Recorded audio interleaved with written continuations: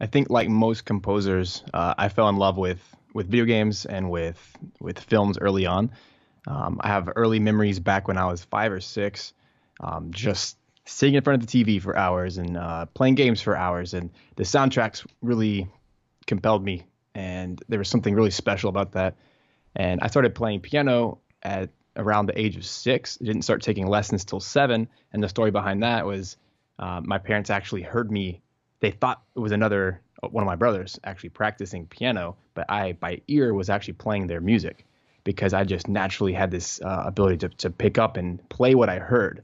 I had no idea what that meant or what careers would come from that, but all I knew is I really wanted to learn piano because it was this opportunity to get all these tunes in my head that I keep hearing and put them down.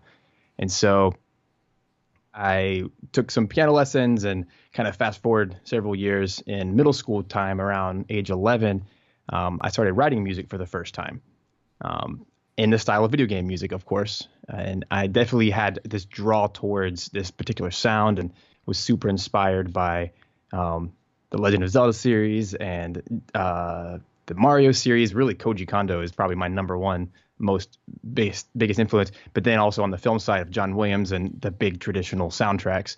I wasn't really into film at that time, but basically just kind of fast forward some more. I had this inclination to want to pick up more instruments, and piano was definitely my number one instrument at the time. But then I wanted to start playing violin because I wanted something that was portable. I wanted to kind of emote in a different way, and because I always heard strings in my favorite scores. And then in high school, I wanted to take that one step further, so I learned how to sing in chorus, and then picked up acoustic guitar because I wanted to just have more options to get these sounds out that were stuck in my head, and I wanted to start recording them. And high school was a really big turning point for me because I had to make that decision of what do I want to do with the rest of my life, particularly with college and that kind of thing. So I decided at that point I wanted to go to college to study piano because I loved performing and it was such a passion for me. And so I studied really hard in those years and eventually went up to Kennesaw State University in Kennesaw, Georgia. And there, during that time period, I was starting to experiment with the recording side. And I was so broke college kid, broke high school kid that I had the cheapest of the cheap PC laptop and Fruity Loops, I think, and just the cheapest of the cheap with notation software and that kind of thing. And I just wanted to learn. I just wanted to experiment. I didn't care. I wasn't looking to make a living out of this. I just wanted to write music and let it sound cool. And so I'd have these memories of with video game music in particular. That's what I really wanted to get into. So I started experimenting with chip sounds and with these old 8-bit type sounds and electronic sounds and using just the default plugins within Pro Tools and that kind of thing, just experimenting with it. And early college, as I was pursuing piano, I decided, you know what, I really want to learn more about this composition thing. So I started taking composition lessons just as an additional course study, private lessons. And it was really funny because at that time at Kennesaw, they wouldn't let you take composition lessons until you were a junior. And I was a freshman. And I said, I'm going to prove my way. And so I went and wrote a bunch of music. Everyone knows freshmen can't compose. Come Exactly. on. You know? Exactly. Something magical happens when you hit that junior year where you just get the composer gene. You know? Yeah. So who knows what that's all about. But at that time, I was determined, okay, this is my time to make it and to really try this. And so I wrote a bunch of pieces, but they were all video game type pieces. And this is a classical academic institution. So right away, I actually did make it into the program. And I don't know if I was the first one to ever get in that young, but they saw that I had some talent in this, but no direction and no guidance whatsoever. So maybe I was a pity project. I don't know. But they took me in, and it was a really interesting experience because for the first time I actually never met a composer in my entire life up until college. Wow. And nowadays, when I talk to high school students and to middle school students, they're like, oh, yeah, I know this person, this person, this person. I mean, this was not that long ago, but still, it's just crazy how much culture has changed and how much composition has actually become a viable career. And the more opportunities that there are through technology. It's pretty wild. Yeah, it is. And to make an even longer story short, I suppose, throughout college, I decided, hey, oh no, sorry, my video is being lagging, isn't it? It is. It's frozen, but it's quite all right. It's better now. Whatever, It's just it's all good. I was just gonna use bug me. I was gonna use the audio. It's no problem. That's fine. Didn't Okay, want, cool. Didn't want to break your flow. That's cool. That's cool. So in college, I decided, hey, I want to get better at this composition thing, but I still want to learn more instruments. And so I joined the chorus there, the orchestra, and what else did I do? I did small ensembles and started writing for brass and woodwinds and doing these just weird, interesting, experimental type things, seeing how far I could push myself. Also did percussion ensemble for a season because I just wanted to play everything. And I'm super thankful for those experiences because now I have a very strong perspective on how to actually write for those individual instruments and how they work in the big ensembles. I had a cool opportunity at that point to start writing for the very first time for film and video games in actual commercial projects. And those came about a film just through a local friend that I had. He was like, hey, you write music. Why don't you try this? I said, okay, I love film. Why not? And so that was actually my first feature film. And that was a cool experience because I actually had no money. And so I didn't even have the gear to do it. I just said, yes, I really want to do this. And so I remember starting, I had a feature film and I had this really old version of Pro Tools on my PC laptop. And what an experience, because when I first started, I took the entire film, chopped every scene up into a different movie file, made a separate session for each of the scenes. And I got through about 10 of these scenes using just really bad VSTs. I didn't have anything. It was just like the free junk that you could get. By the way, I love how you say PC laptop with such contention in your voice. You're just like, oh, back when I had that PC laptop. I completely understand. Oh, it was a PC laptop. Let's just be specific here. Anyway, continue. Oh, man. So it gave me a lot of heartache looking back, the things I put myself through, the amount of time I spent editing like the videos to throw them in and just to be able to score one little scene. It's pretty remarkable that I finished this movie. But the cool part of this story is I got about 10 scenes in and I said, you know what? I wonder if I were to ask the director, instead of paying me for this job, what if he just buys me the gear I need to actually do it faster? Said, maybe it'll work. And sure enough, it did. And so he actually bought me an iMac. And it's actually the same computer I still use today. So this was back in 2010. Wow. It's on its last leg. It's about to die. And so funny you mentioned the PC thing because I'm actually about to transition to a PC, which is hilarious because I've gotten so much more into the video game space. Right. So much with the PC. You need it with the hardware and stuff to be able to run that stuff. Yeah, that makes sense. So there's coming a time where I'll probably have to mix the two worlds a bit more than I already do. Sure. But anyway, so that was a big turning point for me where, oh my gosh, someone actually wants to pay me to write music and they're going to pay me a lot. In this case, an entire machine plus better samples and this kind of stuff. Right. So I don't know how I negotiated all that, but he probably just felt sorry for me. But at the same time, he probably said, you know what? If he can double the time it takes him, not having to chop up every scene and throw it into Pro Tools on a PC laptop, right? Sure. It's just that ended up being a really cool collaboration there, and I actually got to do some more short films with that director. But well, around this, I love how you. I think there's a lesson there. Is just you didn't see dollar signs, but you said, "How can I invest in my business?" Right? Because that is an investment. It's like I don't get the money up front, but I get these tools to make the future productions easier. And I think a lesser man, so to speak, might say, "Oh, just give me the cash." You know what I mean? Like I'm strapped for cash. Everyone needs cash, but I think that's cool that you were like. No, I'm gonna put this right back into the composition business, so to speak. So I think there's definitely a lesson there. Yeah, and it's funny that at that time, this was about 7 years ago now. At that time, I guess it was funny. I was studying to become a piano performer, professional performer. Yet I had this idea. You know what? I'm doing this degree, but I'm starting to become a composer. I'm just doing it in a traditional way because there wasn't a composition program at the school. So I was kind of doing it the best way I knew how, becoming the best pianist I could so that I could later turn those skills into composing, which has actually benefited me greatly in the arranging world as well.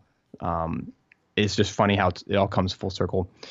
Have I even answered the question yet? Probably not. You have, yeah. No, the question was just kind of how you got interested in music, but also just how you got to the point where you are now, where it's like your full time thing. And I think that gateway of having that friend was like a key milestone in your career. Of this guy's giving me a chance, and I'm being prudent with the money that he's giving me by investing that back into the composing business. I would love to hear about, fast forward almost to today, of like, okay, you have all these different arms of your musical presence. You have your coaching, you have obviously your freelance composition, you have your course on Udemy, which is awesome. And so how did you get to that point? Like, obviously it seems to me when I look at your stuff that you have some business knowledge. It could just be from, like, you know, School of Hard Knocks, which is often the best place to learn business stuff. But I'm interested to know kind of how you make a living doing all of those things. Great question. Honestly, where I am today is a result of necessity. It's a result of me going really hardcore after one avenue and realizing that at that point in time, I couldn't make enough to be fully sustainable. And then I tried different routes. And then once I tried the second route, I'd come to the same conclusion, but then realize, oh, wait, there's still projects, there's still clients, there's still passion to do the first thing. And then before you know it, you have 10 income streams just based on passive material, being courses and things that where I create a material, or stock music libraries where I'm selling music and it's passive. I do it once and it's done. And those are little checks that come in every month. Sure. Royalties, etc. But then on the other side, I have this deep passion to write music, but I also love arranging music. I love performing music, and then I love teaching music. And so it's this whole package, really. And the more I talk with other composers in the industry, it's really become the standard now to wear so many hats. Yeah. My business sense is all just a matter of research and study, to be honest. I'm a big proponent of reading books. I talk about that a lot, of how in society right now, we have this idea that you can learn everything from videos. And I love videos, and I think it's very useful. But it's important to read. It's important to learn the exact subjects you need to from masters. Absolutely. Proven it. And like you mentioned, I can teach my own personal business experience, but at the end of the day, it's only my experience, and it's my limited experience that worked for me. And some of it's applicable for other people, but ultimately you're gonna have to pave your own path in this industry if you're going to do entertainment, because technology improves so fast and is moving so fast that the advice I give today is completely different than 5 years ago because of everything has changed. So it's exciting, but it's also terrifying. Sure. Have you read Deep Work by Cal Newport? I haven't. I feel like you would really enjoy that book. Deep Work by Cal Newport is it's a book all about how in today's society, the ability to do undistracted, concentrated work for long periods of time is like a superpower. And he basically says, more so than skill, more so than your ability, more so than even talent, it's so hard for people to do undistracted work today because of the connected world we live in.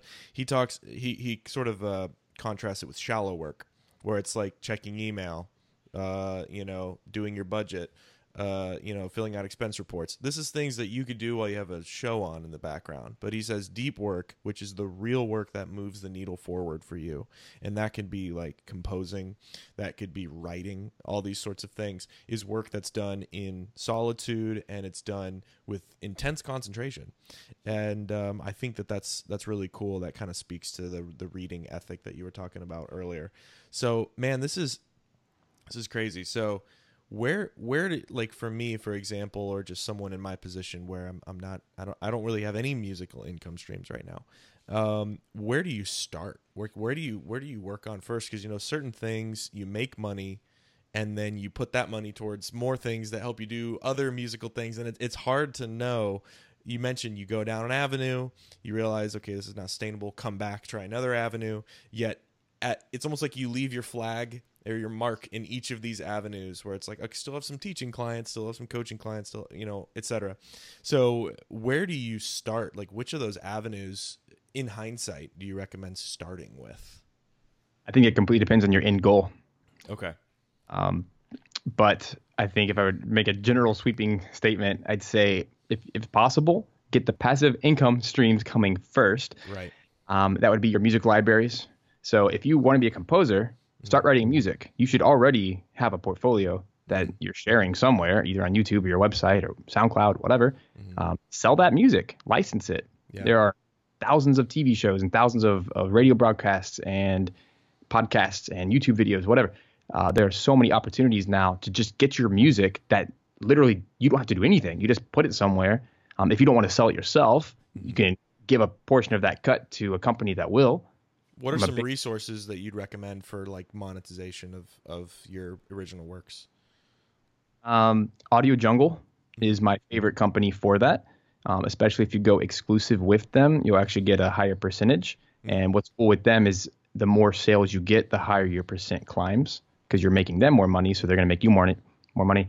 And their marketing is just brilliant. And search engine is brilliant. Yeah. It's an Australian-based company, Envato, and they have several sub companies like Theme Forest or Video Hive. So content creators go there. And I've talked at length with video creators and bumper video creators, and I've done a lot of custom work for those types of films, short, etc. But those people, 99% of the time, they can't afford a composer. Yeah. And that's okay. We shouldn't be offended by that. We just need to understand that we're not going to be the person they're going to come to every time. When they can spend $5, they can spend 15 or $20 on a track you've already written. So what I like to do is, as you're becoming friends with these directors and with these filmmakers, have a spot on your website or give them, instead of giving a business card with your information, give them some free royalty tracks. Give them some just opportunities. They want to use your work. They love your style. So why not give them links to your database, to your music? And what's cool about Audio Jungle in particular is they have a referral program that if you send a link, you'll actually get more of the percent than if Audio Jungle was to sell that for you. And there's other websites like that. Yeah. That's the principle, though. I'm a huge fan of Audio Jungle and the whole Envato thing. It's funny that they're Australian, because I know, you know, the little audio watermark is like Envato. Yeah. And so I'm like, oh, that makes sense. Australian. AudioJungle.net or whatever it is. Yeah. That's funny, man. So for you put this stuff on. We can pivot here in a second, but I'm really curious. You put this stuff on Audio Jungle. To me, it just seems so daunting because there's a lot of stuff on there to be found. What are some ways that you can you put your stuff on there and just kind of prevent against getting buried and all the other stuff? Yeah, I mean, that's probably a tough code to crack, but if you've had, I've had that problem a lot. And I've been with them, I think, for 7 or 8 years. That's actually my very first income from music, is from Audio Jungle. Wow. And it has been about the same dollar amount every month since the beginning. Okay. Which is very odd. You'd think that it would increase with time. Yeah. But, and I'll be completely honest, because my mindset is I don't want to curate it. I don't want to spend hours and hours and hours. Perhaps if I hire an assistant one day, that would be one of their tasks. And I've really thought about that. Maybe that would pay for itself, you know? Right. But the idea with any marketplace is there comes a point where it becomes flooded. It becomes oversaturated with bad content, right? And there's a lot of good content in there. They have really high quality standards that you have to meet to even get your music in there. Right. So to not be buried, yes, you have to spend some time. So about 1 hour every 2 or 3 months. That's it. I will go through and I will remove anything that's not relevant anymore. Okay. Anything that sounds too dated, and then I'll add another 5 or so tracks. Gotcha. So I basically keep something between a 60 to 80 track catalog at all times. Mm-hmm. I'm slowly updating it with my best work that is sellable in that format. Because in order to sell your music in those places, it can't be music you've written for other projects. Mm-hmm. It has to be, in my case, because I want the higher percentage, it's exclusive music. So it just means I'm not selling that music anywhere else. Mm-hmm. And so I do write for other libraries that are specifically for TV and for promos and for that kind of thing, movie trailers. So I can't use that music. Mm-hmm. So I have to actually write dedicated music. So it's just another time thing of making sure you put the time aside. But starting off, if you don't want to be buried, then you need to have at least 20 plus tracks. Wow. How often, what is your typical track per month, track per week? Like how often are you composing new music? For stock music or just in general? For stock music, and then we can go to in general. Yeah. Stock music, not very much. Mm-hmm. Not because it's not a good income stream, but because you have to be unbelievably dedicated to being one of the top 1%. Gotcha. It's an interesting business model where the people, it makes sense. The people who put the most time into it get the best return, but it's exponential return, not a logarithmic return. Got it. So it's not like, oh, I put 20 tracks, I should get $20. Mm-hmm. No, it's like you put 1,000 tracks, you get $1 million. Right. It's like it's not a 1-to-1 ratio whatsoever. Yeah. So the people who are on top, they dominate. It's like the same 5 people every month because there's a lot of cross-pollination going on where the Video Hive, for example, those creators, they'll come in, they'll create videos, and then they want to actually use music on their demo products. So they'll use the tracks with the, Envato, with the watermark on it, and they'll just go and borrow it from one of the top 5 guys because they know they're the top 5 guys. Sure. It's a self perpetuating business for them, which is great.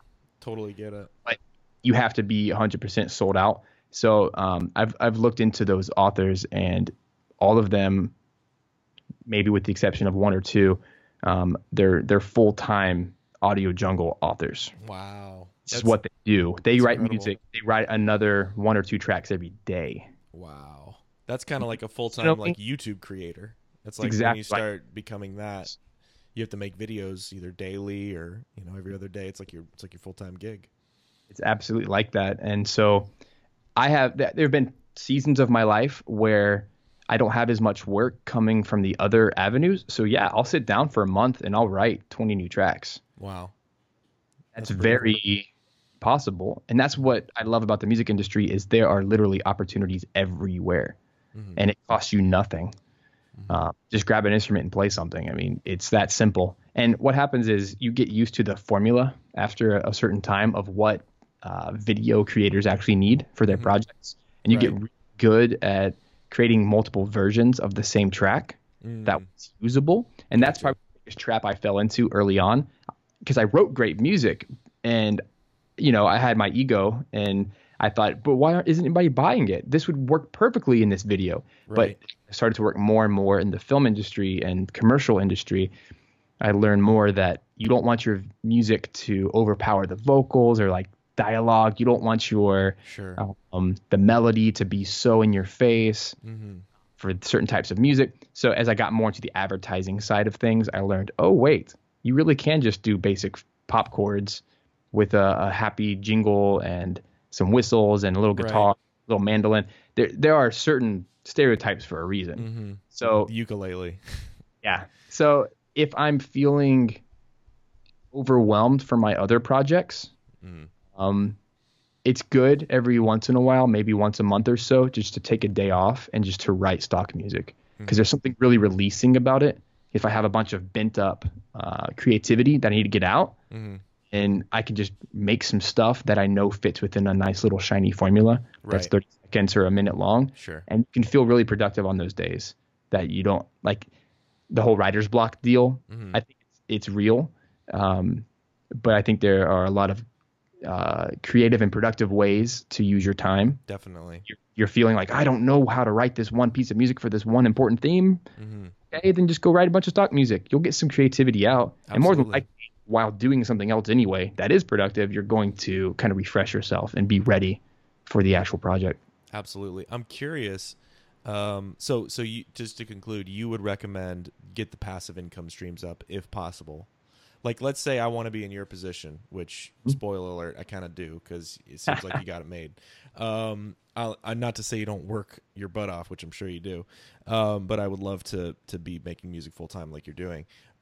So you would recommend the Audio Jungle because what I have done is I've done a lot of I play acoustic guitar and sing, and so and piano as well. So I've done a lot of weddings.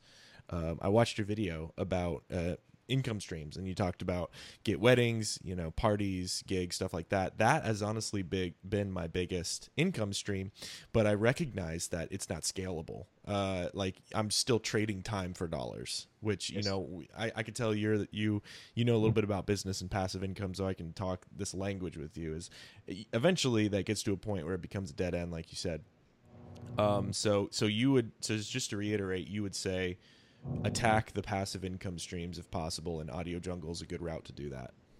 Yes. That would be the starting point. Hmm. And what's so cool about being a musician in general is you're always making music. Sure. So as long as you're always capturing through video or through audio recordings, you can always sell them in some way. Monetize everything you can, and it becomes a passive income stream that's usable, and it funds you to either free up your time to do more things that you want to do, or it just pays the way for the new gear that you need to Sure. do those. But I think on the other side of passive income is education. And I think more so than ever in the history of the world, let alone America, education is actually this, I believe, the second biggest industry in the world. Wow. So it's where everyone puts their money. Hmm. So having a course, Yes. having a PDF that people can buy, having an ebook, having podcast, having whatever, right? Having something that is tangible, that is a product that people can buy from an e-store, an online store, where you don't have to do anything after the first initial product launch. You have to maybe maintain it like an hour a year, something very, very minimal, Right. but very scalable. And Yes. so one of my big passion projects right now through Udemy, I'm working on my second course, which is geared specifically towards video game music instead of video games, TV, and film. And it goes a lot deeper because a lot of students have been asking to go deeper, saying that basics were not enough. So here I am. The market is screaming for more and willing to pay for it. And that is extremely scalable. Yes. And it takes, 3 to 5 months to actually make one of these courses. It's a huge amount of time investment, but Absolutely. once and it pays for itself, not just for a year, but literally forever. Yep. Until that technology ceases to exist or that knowledge is no longer valuable. So that's, if there's any way that you have a specialization in education, and it could be, as a musician, it could be your instrument, it could be your particular spin on how to teach that instrument or how to learn music. There's so many cool ways Yeah. that you can still monetize it. And I think that is even more scalable than the music side because of the oversaturation. Do you ever struggle with imposter syndrome? Do you know what that is? I've heard of that. What do you mean by that? So I struggle with this a lot, man, because there are so many ideas that I have for making a course or making something monetizable, but there's this deep fear. So what imposter syndrome is it is this idea that you're going to be exposed as a fraud, that you do not know what you're doing. And apparently, I've done research on this. CEOs struggle with this. Famous actors, Tom Hanks struggles with this, where he seriously thinks that he's not good enough every time he starts a movie. And he's just like, I'm just going to get exposed. And I can't help but think there's this fear, right? And this goes deeper than just any particular skill. It's like a deeper fear that I didn't go to music school, so I'm going to be exposed as, oh no, you said this wrong. It's a flat 7. It's not a 7. You're a liar and a fraud. You should go die. That kind of thing. There's this sense of that people are going to expose you as a fraud, even if it's all in your head. And that, and I'm, to be honest, that stopped me from doing a lot of courses, stuff, pursuing business that I want to do in the music industry. So I'm just curious if you ever struggle with that, or maybe how you overcome that. And if you haven't struggled with it, do you think it's possible for someone who, like me, hasn't gone to music school to do something like this, and how you might overcome those fears? Absolutely. I believe it's real. I've seen it in others. I've seen fear stop people from doing what they could do and be successful at. I think ultimately there's a line that has to be drawn between sharing from your own experience and perspective and being authentic and honest about where you actually are, and acknowledging that there are always people that are better than you, more talented than you, more experienced than you, but don't let that stop you from sharing where you are. Mm-hmm. And that's what I see stops people is perhaps you didn't go to music school, or you didn't have the best training, you didn't have the official education, whatever. You don't have the best gear, so you feel like you're inadequate to share from your experiences. But ultimately, look at YouTube. We keep talking about it, how the reason it's blown up is because it's authentic. It's just people being real about their life experience. And I think the reason that my course has been so successful so far is not because I know everything. It's just because it's my particular presentation on the knowledge that I've acquired. It's the path that I've carved. It doesn't make it the right way or the way that anyone else can even duplicate, to be honest. But ultimately, I think the most valuable thing is for us to share exactly, to be authentic and honest with where we've come from and where we are.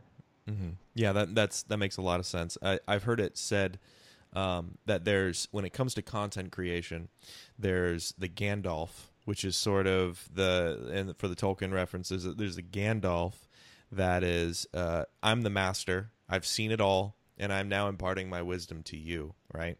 And that would be like probably the Rick Beato, right? You know, the dude's he's been in the industry for so long, and he's got the authority to speak on these things with authority. And of course, we disagree on certain points, but that's the beauty of you know, the internet and whatnot.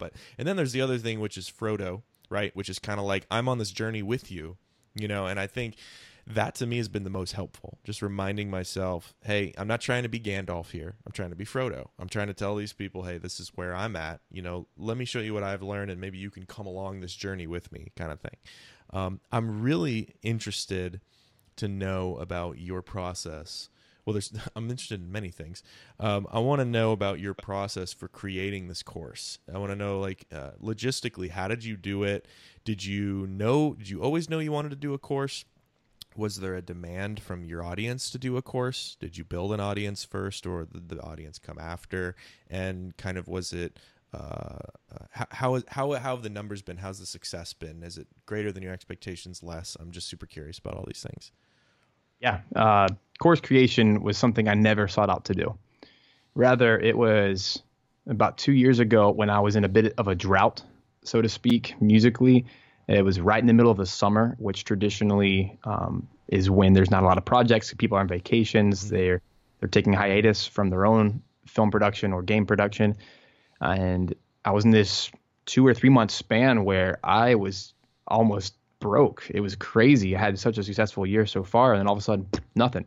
And I see that trend a lot. And the more and the longer I'm in this industry, the more I realize you have to start planning more annually instead of month by month. Anyone who lives paycheck to paycheck, it's not a great system, because there come a day where you don't get a paycheck. Right. There's some months it's famine and feast. Especially in the freelance world. If you're going to be an entrepreneur, you have to get used to that idea of saving and planning ahead instead of relying on the momentary. But the whole course idea, it came from this, I don't want to say desperation, but this fire, this fuel that I got to find work. And if I can't find it right now, if people aren't reaching out right now, then I have to make something. I have to do something. Yeah. And that's about the time that I was really getting, just learning a lot from business about passive income streams and what that looks like, and how useful that can be in building this foundation to go from, to help you in other ways. So during that time, I just started researching and found these stats about education being such a hot item. And it's funny because I found Udemy, which, for those who aren't aware with that, it's Academy with a U, U-D-Y. And and it's a website that's geared towards course creation. But what was special about it is it's long form courses. So it's like 50 videos, 100 videos. It's 5+ hours worth of content. And I had been up to this point already doing a lot of YouTube videos, instructional things on music business and music creation and composition. So I figured, you know what? I wonder if I could polish this up a bit and package it a little bit differently if there's more audience for this. Yeah. And with any good business idea, you should always look at where the need is and look at the demand is, not just if it's a good idea or not. It really has to be something that monetarily it's something that's going to work. So I started looking into it, and then I realized there is no competition. Why is there no course on this? This is something that 10 years ago when I was in high school trying to learn this stuff, this would have changed my life. It's been unbelievably useful. Yeah. I had to go to college to ask an academic classical professor how to write music, how to write for film. He had no idea. He taught me a lot of stuff about composition, but he even admitted, he's like, I know nothing about film. I know nothing about games. I had to go get a master's in not even film scoring, but technically music composition for the screen, which was film, TV, and games. I had to go to that level of education and move to a different city and all this, pay a lot of money to get education, to get little snippets from mentors and from masters. Yeah. And then one more step, I had to move out to LA for a very small period of time as part of that school program. Just for the summer, got to work with some of my heroes in the game industry, and just picking their brains and having great conversations with them is kind of this whole culmination of all this knowledge it took me 10 years to get by just working my butt off to learn. Yeah. And now I'm trying to package this all into one little course. So that was kind of the motivation, as I had all this knowledge that that was the question, what if this is available to more people? What could this do, not only for the industry, but for the individuals who have absolutely no access to this? Because if you look online, even on YouTube, the information is incredibly small, and most of it is not accurate, or it's not presented in a way that's actually engaging or interesting or helpful. And it's scattered all over the place. It's like that's another appeal of courses is for me. I've taken lots of online courses, and it's like, could I do a bunch of research and find all this? Probably, but I'm paying you to do that. You know, that kind of thing. Like, I want all this in one spot so that I can just like I have a roadmap to success, kind of thing. Now, I think that's really cool. This is all so inspiring. Did you have an audience, like an email list or a Facebook following before you launched the course, or did you launch the course and the audience kind of came to you after that? A little bit of both. Okay. More so second side. I had a small email list at that time, small Facebook following, etc. How many people, if you don't mind me asking, on your email list? Really, really low numbers, less than 100. Gotcha. Very low numbers. And so even there's some fun stats about email these days. I think it's something like a 5% or 10% click-through rate now for the most avid of email marketers who do it every day.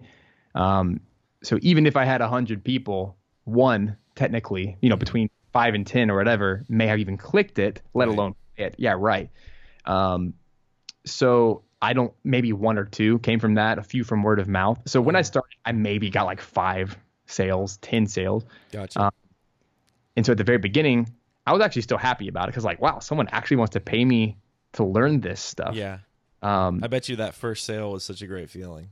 Yeah, absolutely. And actually, they were some of my piano students that wanted to do it. That's really cool. My private lessons, because they were interested in composition, and I'm like, hey, this is perfect. And that's actually that's another reason that I created this course and started to do more courses.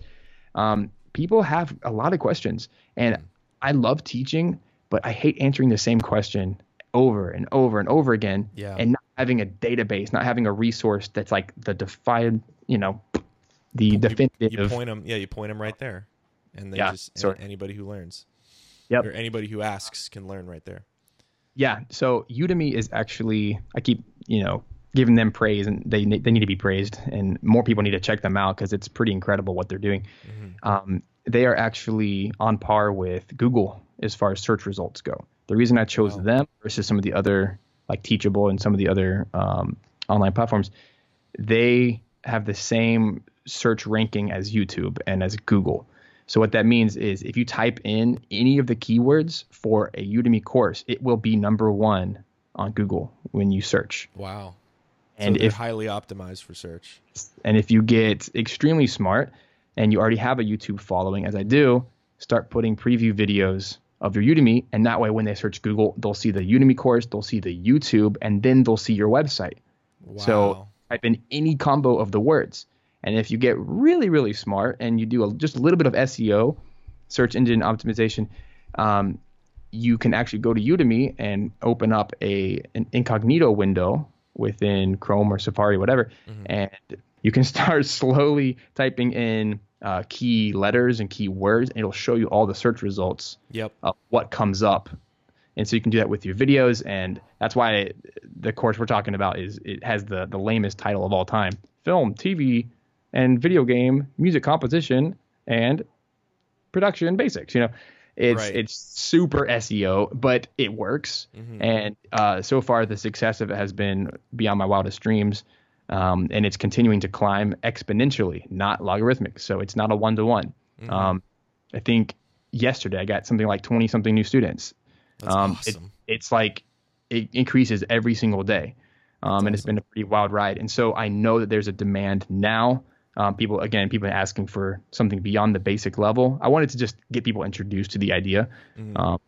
And I've learned so much throughout the process because it's been, I knew nothing about course creation. I knew how to teach. I know how to captivate an audience, but with resources, with like tangible products, it's a completely different story. It needs to be really high quality. And I'll be honest that I'm really happy with my first course, but looking back on it now, almost 2 years later, there's a very clear quality difference of what I am now capable of doing. And now I know the process. And I know how the whole thing works. So now I know that my next course is going to be significantly better. And I'm hoping we'll have more of a, cross-pollination effect, which is what you should do with your products and services. They should always cross-pollinate.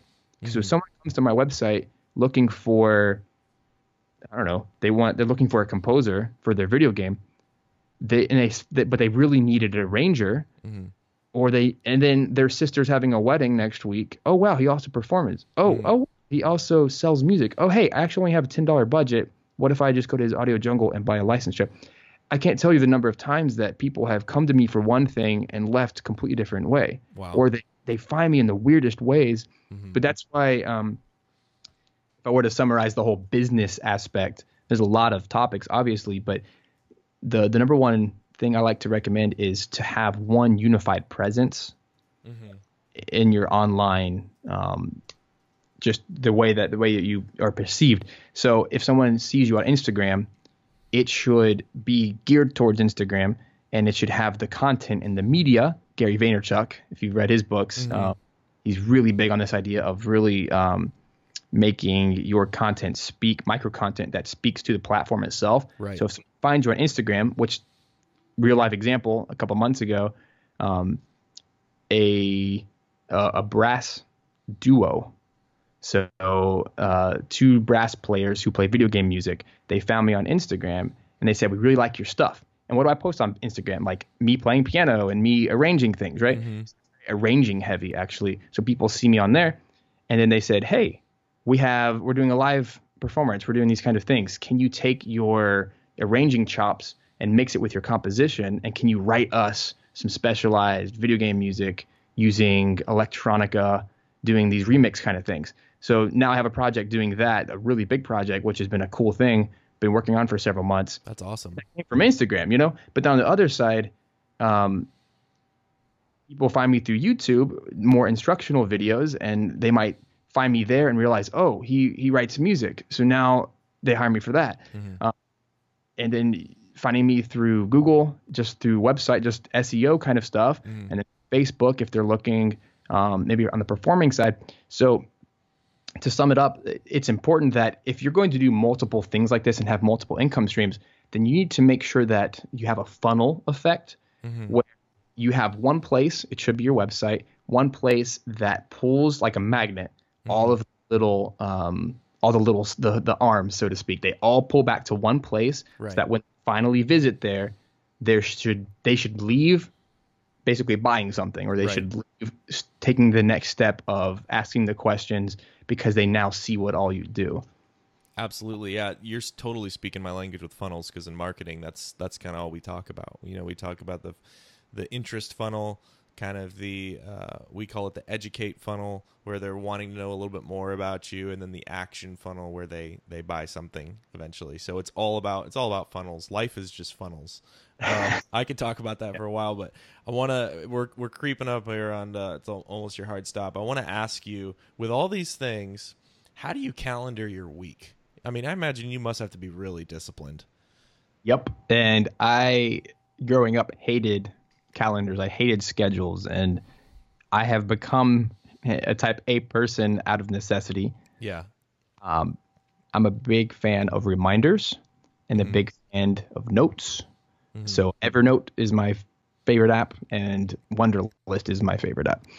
I use these on all devices at any point in the day. So if I have a thought that pops into my head, I write it down. If it's a musical idea, I write it down. Voice memos is also a really good Love one. voice memos. Best app ever. Love it. Evernote is so clever because you can sort your notes by folders.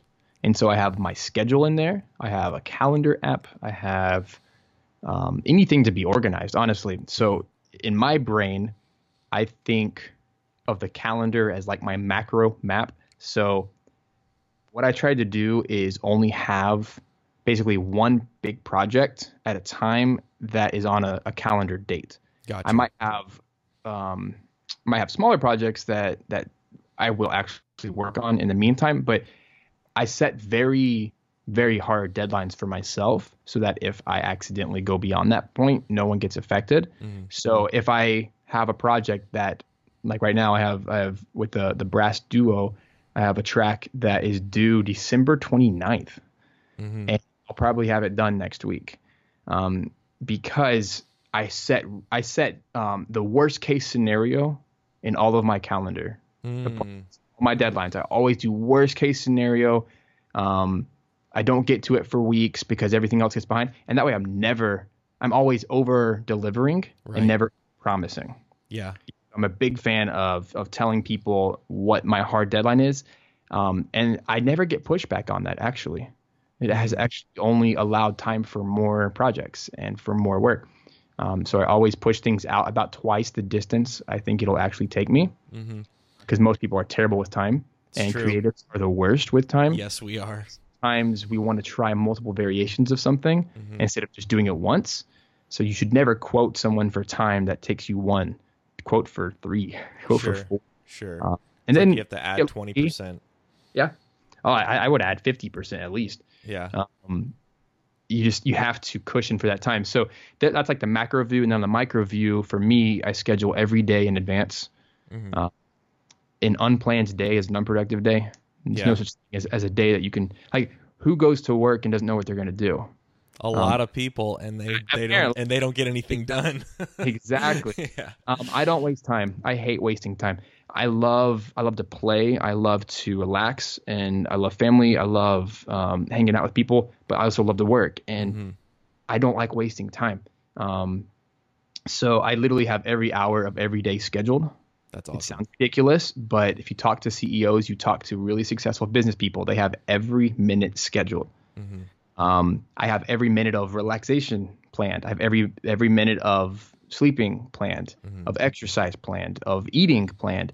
And it sounds ridiculous, but it's amazing just how much time there actually is if you just write it down. Yeah. And it puts everything in its proper place. So whenever I get a new project, I always look at my schedule and I immediately put it on a date. Immediately put it within a certain block of time. Because priorities, we like to throw out that word in our culture. That word is really reflected in what your schedule says. Sure. That's absolutely true. If it's not on your calendar, it's not a priority to you. So if I tell my clients I will have this done by X date, I want to over deliver, I'm actually going to make my own dates much sooner. Right. So can always be on top of that, and that's how you get happy clients that they want to work with you because they know you're gonna over deliver, and it just makes them really happy. This has been such an inspiring talk, man, for me personally, and I guarantee anyone who watches this. It's 9:58. I want to be respectful. Do you have any final closing thoughts for someone who wants to be in your position, doing multiple things in music to make it full time? Work, work hard. Uh, be a person of integrity who um, work on the projects you want to work on. It's okay to be selective. It's okay to say no. Early in my career, I said no to nothing, and it destroyed my life. It took several years of me learning to say no. That's when you get a really healthy balance, and people respect you more, and they will respect your time more. And so it's okay to be choosy. And I think with these, income passive streams, it's a great way to allow yourself to be able to say no more because you don't need it. People say yes to everything when they need everything. Right. But if you want to carve a clear path that leads you to where you want to go, set the goal, and then work. It's like building the Great Wall of China, right? You do a little bit every day. Sure. So I believe in setting big goals, dream big, but then back it up and actually put an action plan in place.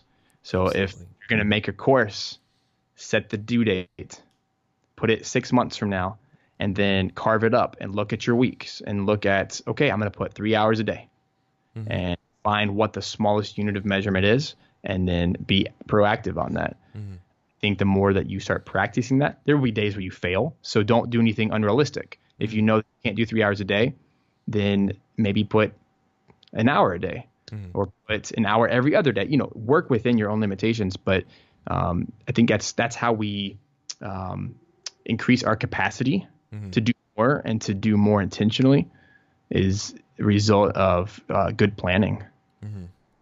That is fantastic, man. Thank you so much for letting me interview you. This is going to be so valuable to everyone who watches, me included, me most of all. And yeah, man, I'll be looking forward to your YouTube video. And once I get my Christmas bonus, I'm buying your course. I appreciate it, man. All Well, right, you have man. a wonderful day. Thanks for taking the time. You got it. Thanks, bud. Look forward to seeing it. All right, bye.